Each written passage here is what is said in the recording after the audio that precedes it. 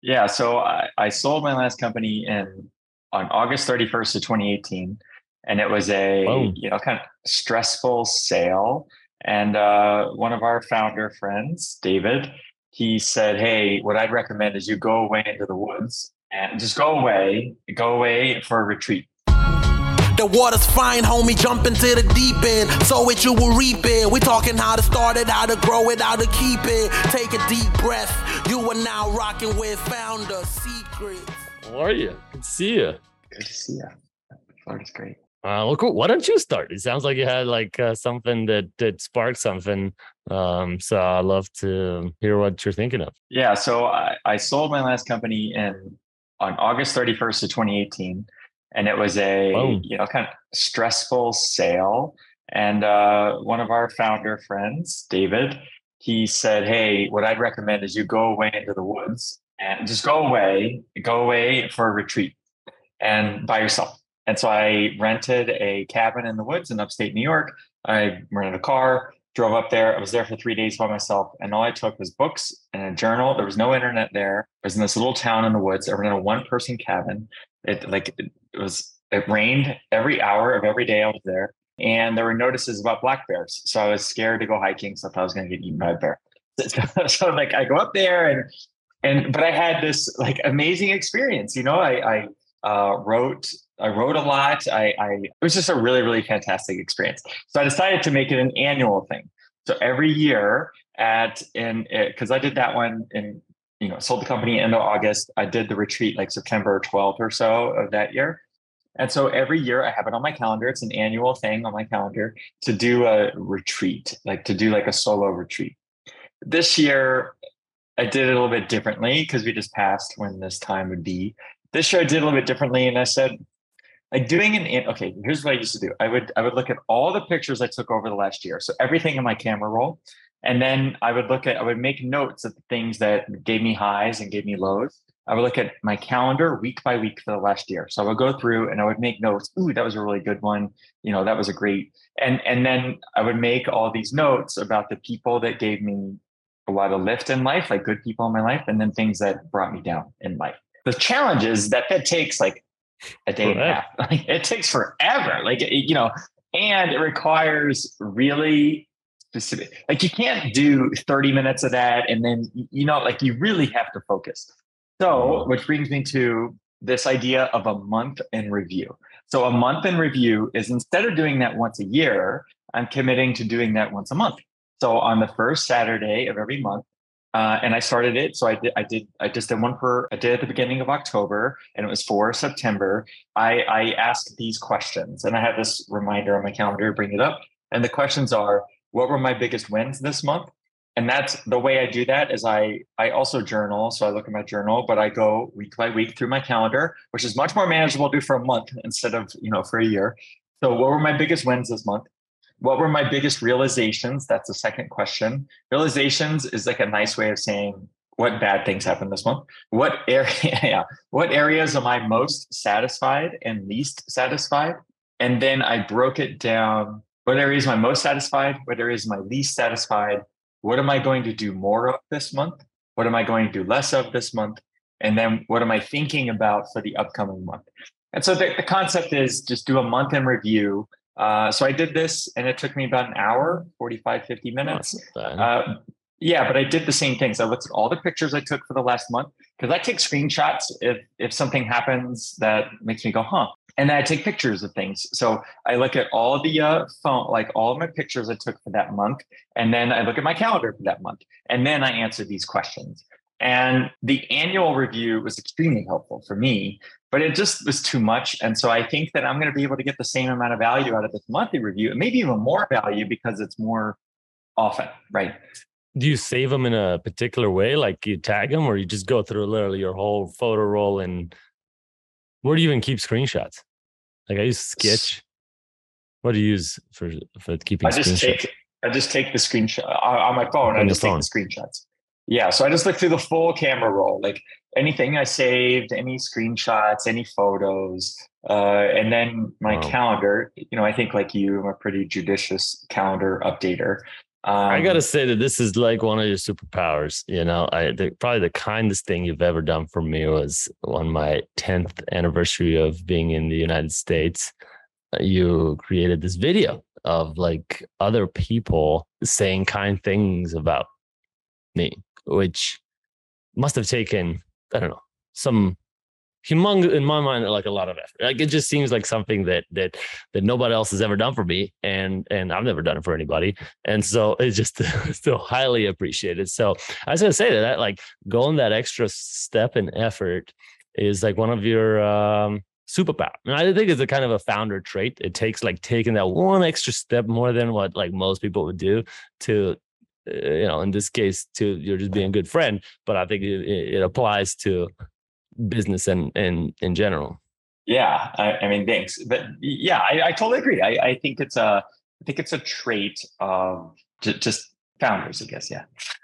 Another thing I add is I always get a lot of anxiety from monthly reviews, even preparing for. I have this thing called Forum. We meet every month and we review the month behind, and I always get like a lot of anxiety from that exercise because it's like, oh man, I wish I'd done this. I didn't do as much as I wanted this last month. So I'm trying a new framework for task management and review. And that is to be like question based versus task based. So and this is very recent, we'll see how it goes, but I started being like, well, what question am I gonna try to answer today? And I just write down a question. It might be like a product related question or a business, something I just don't understand. Like I'm researching some natural learning, understanding stuff. And I'm just like, I just want to understand how speech gets turned into text at a micron level. So how does that work? It's just that's a general question, or it could be a very specific question. But at least so far, I feel, and I write it down in like a Notion or some document, and I get more reward from that. And looking back on that too, like if I look back, the last week, like, oh, I had some questions last week, and here's how I answered them, and here's some links, and that makes me feel good, like I've actually done some work towards answering that question versus a task, which often is like, oh, well, figure out natural learning understanding. It's an insurmountable task. And not only did I procrastinated, but then looking back, I'm like, well, I never really checked that box. So that's a hack I'm working on. How do you come up with the questions? Well, just, I guess what I've realized is that's more close to how my mind and work operates than tasks. I don't think of like, hey, I have, this project to do. I don't think in Gantt charts. I don't think in like Asana and Monday and like and subtask. I just think of like, hey, why? Like right now we have in our business, even mailing, like sending physical mail is an issue. And so I'm like, gosh, why is that so difficult? And why, like, how does that even work? Like, how does mail get sent and received? Why can't it be digital? Why do I have to rely on this person that checks mail and there's some vendors. So then I do some research into that. So that's, I guess I find it's closer to how our brain operates than tasks. Love it. Like I naturally have lots of questions. I wake up with like 1 million questions every day. Me and you both. All right, what else you got? Do you have any news? Any like, you're like the king of news. What do you got you want to talk about in news? Or it could be nothing. Yeah, I don't have as much news this week. I mean, I think that what, we were talking about last week with the LinkedIn kind of people or with, people claiming that they're head of HR or head CISO or whatnot of companies is not getting any better. It's probably getting worse. I guess, are you going to New York City Tech Week? So I looked at some events and they all looked, pretty sleazy. And one of them looked interesting. And then they messaged me and they're like, hey, this is only for VCs. Are you a VC? I'm like, well, I've invested in some startups. Like, well, you have to have a fund. You have to be a Gen Z VC. I go, okay. So I'm not going to that. So I have 0 events for next week.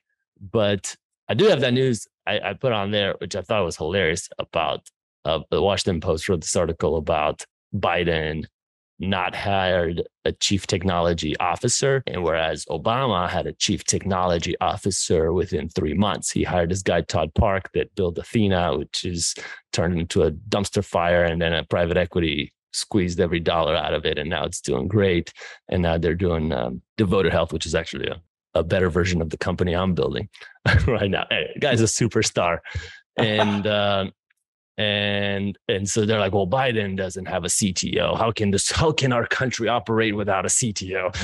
To me, it's like, this is fucking ridiculous. Like, what is the point of a CTO of America? Like that is like, what do they do? Purposeless job. And they're like, well, it's to, bridge the gap between Washington and San Francisco, which, is where the technology hub is, which is really not. It's just a shithole. So it doesn't make any sense. None of these people, by the way, they were technology officers before, were in Silicon Valley, right? These are like actually we're East Coast people. And so I find that pretty funny too. Todd Park lives in Watertown, Massachusetts, so like right outside of Boston. But I guess, so first I just think like it's a ridiculous thing to even have a CTO. They do nothing, and even the previous ones I feel like haven't accomplished like anything. They're supposed to like open up data, and then they like do this big push. Like Todd tried around data, and then after a year or two, they're like, "Oh man, government's so hard. There's no way to open up this data." And they just eventually kind of give up and go to private, VC and startups. So, but yeah, I just thought it was hilarious. And to Biden's, credit, hiring a CTO is really, really hard. And so like I was just talking to this entrepreneur, she's trying to find a technical CTO co-founder, and she's like really struggling because she's not technical. And she's like, well, in the end, it's like the best place she's found is like dating apps. So when she go on dating apps, she'll run into all these guys that tend to be like really quality material. They're not great for like her dating, but they're really great potential CTOs. So she like tries to pivot the conversation towards hiring them on the dating apps, which I thought was hilarious. So yeah. Wait, does that work? Well, yeah, she's doing it right now. She's like literally, she's saying, I'm dating, I'm like dating CTOs, trying to find the right CTO as we speak. I'm dating CTOs. Right. I love it. All right. What else you got? What about everything you were saying here? Ideas for how founders handle different things. Yeah. Want to pick one, or what sparked your interest when I wrote that? What, I guess, is there one that you want to chat about? Let's do, well, I think that you're much more like the quantified self kind of champion here. That this like workout, all of these things, measuring, what's the glucose monitor you have? Yeah, I have to, actually, I just took it off because I have to replace it. But yeah, we could probably do a show on all that. I don't know that I have it. Like I should like line up all the things right now. I'm currently really into the Andrew Huberman podcast. I know I keep mentioning it like every podcast, but this guy is changing the way I do everything. Like one of the recent things was, did you know that when you look at someone, it's harder to pay attention? Like people say like, hey, look at me, pay attention. Right? Like if you're teaching a kid like and it's not paying attention, they're like, hey, look at me, like pay attention. And the fact is, when we do that, like if I look at you right now, I'm like looking, I'm looking at your face. And so I'm like thinking of that. I'm not thinking of like, hey, what am I supposed to say? Like, what am I thinking here? I'm not paying attention. And I actually found that in our last podcast in person, so much harder for me to voice my thoughts when we're like looking at each other in person, as opposed to now where I'm looking at like a point on the screen. I'm not even looking at your face or my face, and I have a so much easier time. So like these are brain studies that he's done that like this is how people better interact. And one hack another friend gave me, another founder, was in Zoom to click those three dots and click the hide self view. And it's been also shown that people actually their anxiety decreases after hours and hours of Zoom if they have that off, right? Because instead of checking yourself out, like, hey, do I look okay? Like, is this all right? Constantly for hours and hours and fucking hours, by just like hiding your self view, people dramatically reduced their anxiety. So yeah, that's a tip for you too. That's a great tip. Well, any other kind of big ones you've pulled? What about with working out? Like what kind of models have you seen that work well with working out then? Yeah, so I've recently really started working out more. So I use this app called Fitbod, and Fitbod will generate a workout for you. And so, because I don't want to like think while I'm at the gym. I often have a podcast or something else I want to think about. And this just tells you the exact exercise you need to do, and it alternates muscles and it keeps an account. So you log it. It even can do it, by the way, with your AirPods Pro. Like based on your head gestures, it can record the set. So you don't even have to like click on the app when you're in the gym if you use your AirPods Pro. That's pretty cool. And then it adjusts your weight, right? So if you're like, oh, you did 50 pounds yesterday, try 55 this time around. And then, based on which muscles are sore, it'll give you new exercises for other muscles. And so it just takes the thinking for me out of the workout, which I find super helpful. So that's what I use. I use Heavy, and yours is much better. HEVY. I think yours is much better. I use the Apple Watch app because I don't want to work out and constantly be looking at my phone, to add in. So I love. So if we could do it with the AirPods.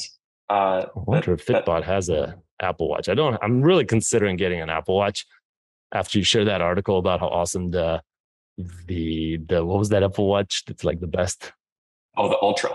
The Ultra. Gosh. Honestly, I just want my heart rate. So I have this longevity doctor that got me into, you really need 3 forms of exercises. So zone 2, which is just slightly out of breath, like a fast-paced walk or light bicycle. So you need a bunch of that 4 times a week, say 30 minutes each. And then you need strength building, which is what I'm using the gym for. You need that 4 times a week or so, 30 minutes. And this is the part I struggle with. Third kind is really zone 5 or high intensity workout, which is like, can be done in different forms. But the way I try to do it is you go 1 minute on a bicycle, like a stationary bike, for as hard as you possibly can. So like my heart rate just goes to like 160, 180 maybe. And then go slow for or stop for a minute until your heart gets back to like under 120. And then you go another minute as hard as you can. And you do that. I'm supposed to do like 10 times, but that's really hard. So I do it like maybe 6 times, 5 times. And so, but so that's the workout. Another workout tip that comes from Huberman is if you listen to 40 hertz, the sound, 40 hertz binaural beats, which is you can find on YouTube. Just Google 40 hertz binaural beats. And if you listen to that for 20 minutes, that's been shown to like study after study shown not only to increase your focus and memory retention of what you do afterwards. So don't do it during the activity, but you want to do it before the activity you want to really remember, or a workout, because a workout is also kind of muscle memory and focus too on your body. So I do listen to 40 hertz most days for like 20 minutes in the morning, and that kind of enhances your my workout and focus throughout the day. So he's really big on that.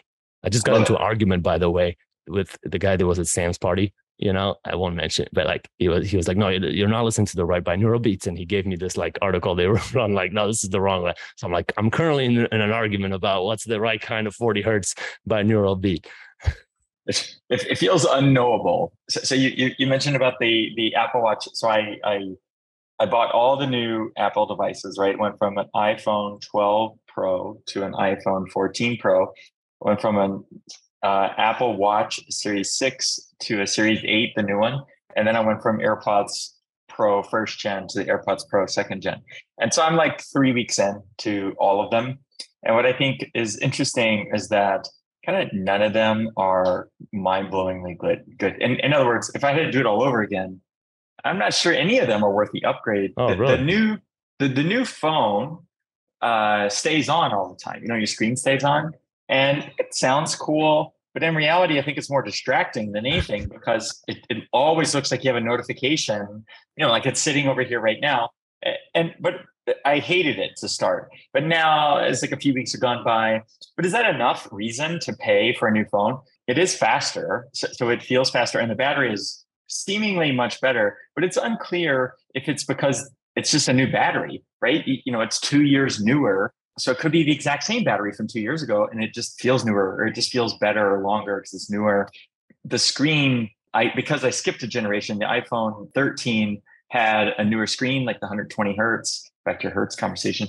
So the new screen feels good. The new AirPods, though, so I bought them because I wanted a better mic. So I like you, I think, use AirPods on calls a lot, and and sometimes I'm outside. So if I'm walking around, if I'm walking around Manhattan, then it's chaos. No matter where you are, if you're on the street, if you're next to, because I'll walk along the West Side Highway and there's tons of wind coming off the river. So it'll come off the river and then get in my. So I thought, well, I'll buy it because surely they've upgraded, the mics in the last 3 years, and seemingly they haven't. So I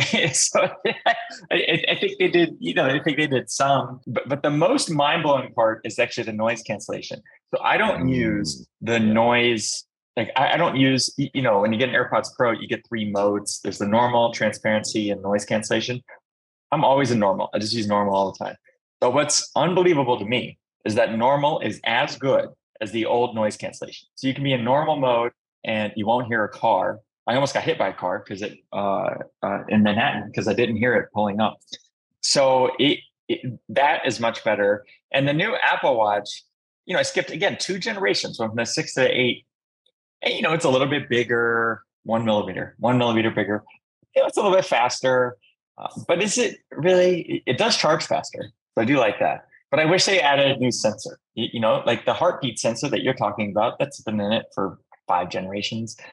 So yeah, I'm wondering, when will we get like a glucose sensor into the Apple Watch, or something really mind blowing? Because a lot of these devices, I guess the SOS, so the satellite connectivity of the new phones, that's cool, right? Hiking, I hike a lot.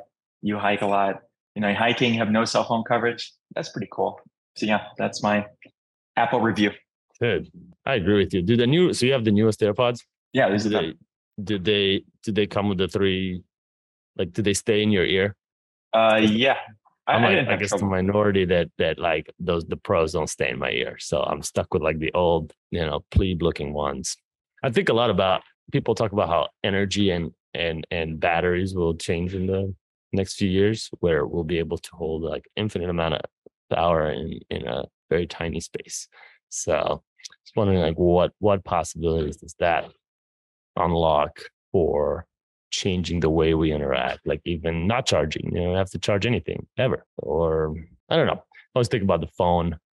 You mentioned the phone being glued to our hands. And I wonder, like, is this really the best interface we've been able to create? Like, is there, like, what's the next iteration of this? I don't have any answers. I only have questions like like we talked about earlier today. Yeah, and I'm really curious about the Apple VR. The rumors are it's coming soon-ish, within the next 6-12 months. So that'll be interesting. Well, I've looked at the SDK, like the development stuff. What's coming? The hardware or the what's brand new coming? hardware? Yeah, we'll see. I had a meeting yesterday, and the guy was like, last minute, like, hey, let's do it in VR. And what is it, like Spaces.ai or something? And like half the people couldn't connect. They're like, hey, it doesn't say unknown server. Like I can't get. I'm like by the campfire. He's like, it was a great way to waste 15 minutes of a meeting. And then eventually we just went back to Zoom. No, it was I guess it was VR, not AR. But it's like, yeah, it was. What was it? You joined a virtual world? Yeah, it was. You just created like a virtual campfire. His business is in the metaverse, so he's like, big in that, and so he was like, hey, let's do it in the metaverse, and we're like, okay, why not? Whatever that means. Well, it basically means you just connect to Second Life, or one of like the 20-year later equivalent of being in The Sims, basically. It's like, that's basically what we're in, except much harder to connect because they try to make it decentralized, which basically just means really shitty internet connection, in my experience. So I don't want to decide too much, just in case it does end up being like I end up getting murdered in the metaverse. But it didn't work out. Came back to Zoom. I think Zoom's great business. All right, what else is on the list? Well, you want to know, like, so wait, so what music do you listen to, like when you work In out? general? No, I only listen to podcasts. but that's not as motivating. No, it's not very motivating, but it is, I think, mentally motivating. Yeah. I mean, I really, because I get all amped up, I listen to My First Million or listen to New Freakonomics. And I used to listen to this workout podcast or workout Spotify playlist, and it really got me all amped up. You can only listen to it so many times because there's only so many songs. That really, right? Like, how many times am I going to listen to this song? Like, I know every word of it, and all it does. And so now, when I hear these songs outside of working out, it reminds me of working out, and that is. Wait, is that good or bad? Well, I think it's fine, but suboptimal. I think. What do you listen to working out? Yeah, also podcast. I listen to Huberman Show because that podcast is so long that it's hours. So the only time I could listen to it is work out. It's not like I live in Lincoln, Nebraska, and I gotta commute to work for 2 hours. So yeah. I don't think anybody in Lincoln drives 2 hours to the farm. It's a good point. Traffic's pretty light. They drive to North Dakota. I don't know. So one of my buddies bought a house then here in Florida, and we were walking around and we found out that they have some friends from Fargo, North Dakota, and one of them bought a house down here 7 years ago, and then another one did. They all own on the same street in Clearwater, which is kind of cool. In case you want to buy. Right where you're right where the hurricane was, man. Like I still have people that are our company that don't have power. It's like this is a real. They don't advertise that when people move to Florida. Yeah, real risk. But I love how more people are moving to New York. Like right, like our chapter was like recently. A bunch of people were like, "Oh yeah, I'm just moved back to New York from Florida." And who else was I talking to that? Yeah, this guy just moved back. So we'll see how it all shakes out. But I'm gonna short Florida.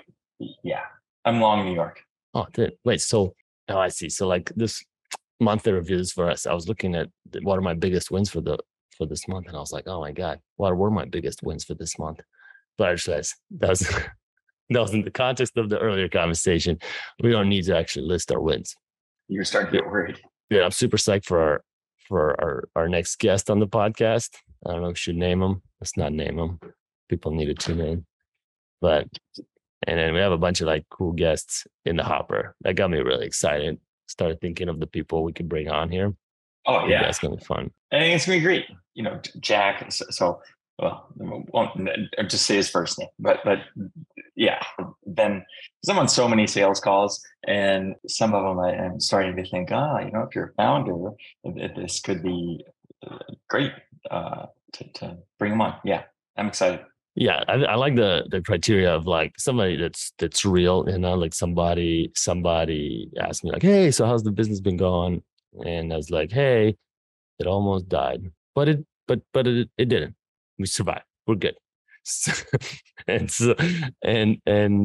then she went on to like, she's had some trouble raising money, and this year's been treacherous for raising capital. And I mean, with entrepreneurs, I met with this other entrepreneur who was like, "Oh my God, no, yeah, we're getting term sheets. We're talking to blah blah blah, Andreessen's coming in, and in healthcare." Yeah. But what I'm trying to show is that the kinds of founders that we want are the ones that are more real about their experience, right? Not the ones that are selling constantly. I mean, it's great that they're selling, and that's actually really good for business. But for the podcast, I don't think I think we want people that are willing to get more real about the hard stuff, the challenges, as well as the successes, but not framed in that like, we're always crushing it kind of way. So. Yeah, I do feel that parts of the economy are going well. We sell into every industry, and some of them are decimated. Some of my clients, like my contact at the client, usually somewhere in marketing, their whole team has gotten laid off. So of course they're not continuing their subscription because Bob is getting let go on Friday, and the whole team is gone. And then I can be on a call 30 minutes later, someone in a different industry, and they're in manufacturing, and they can't hire people fast enough or what have you. So it does feel very, the US is a huge economy, and parts of it are doing well and parts of it aren't, but no one is having an easy time raising money, it feels like. For sure. I mean, even the ones that, and I do know people that legitimately did raise money and a lot of money in the last few months, but even them, amazing businesses had to take, a huge discounted valuation, right? So they're not, I mean, it's great, but it's not 2021. And 2021 is not coming back anytime soon. But I think most people are on board now, but some still aren't. So I see like entrepreneurs that are like still like, woo, it's like nothing happened. We're all cool here. Meantime, do you see Tiger is like potentially shutting down its funds or like looking for money? It's like, this is like the biggest fund in the world. In tech. I don't know, right? It's like them and SoftBank just ate so many losses on these companies that later stage is hurting. But I think seed is probably not as much. I think it's good. I think it'll be good for the economy, for us, it'd be good for tech. It's good, kind of flush out. Also, by the way, I think you and I both, we've raised less than our competitors. I have competitors who've raised 50 times the amount of money that we have. And on some level, that's, I can be really innovative and we can do a good job and be smart. At some level, money is money and it's hard to compete.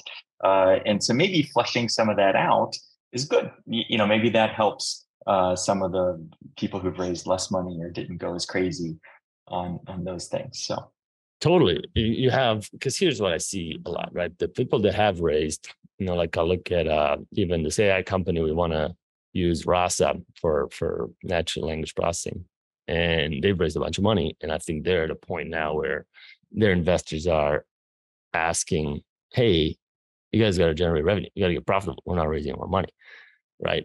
And so they're all of a sudden like, hey guys, why don't you pump the brakes on the technology like innovation, and let's put more resources towards sales and like selling, finding a use case and growing customers that pay, which will cause you to make certain trade-offs in product and tech that you wouldn't otherwise. Like, we're not going to invest as much in engineering. And so I think a seed company in the same space. So now let's say I'm starting Rasa today. You and me are like, hey, let's build a natural language processing company. Well, we actually have an advantage over Rasa, because we're going to say like, hey, we're going to raise, even if we raise very little, a few $100,000, we're going to have a year of runway. It'll be the two of us. Say we're engineers. We'll build the tech. We'll take the most, by the way, recent developments, because in the past, this would be another topic, but in the past, 6 months to 12 months, AI and tech is kind of, going through a transformation because of not only the GPUs, but just the models and the data and the parameters and these algorithms have exponentially increased, which you see in the results of DALL-E,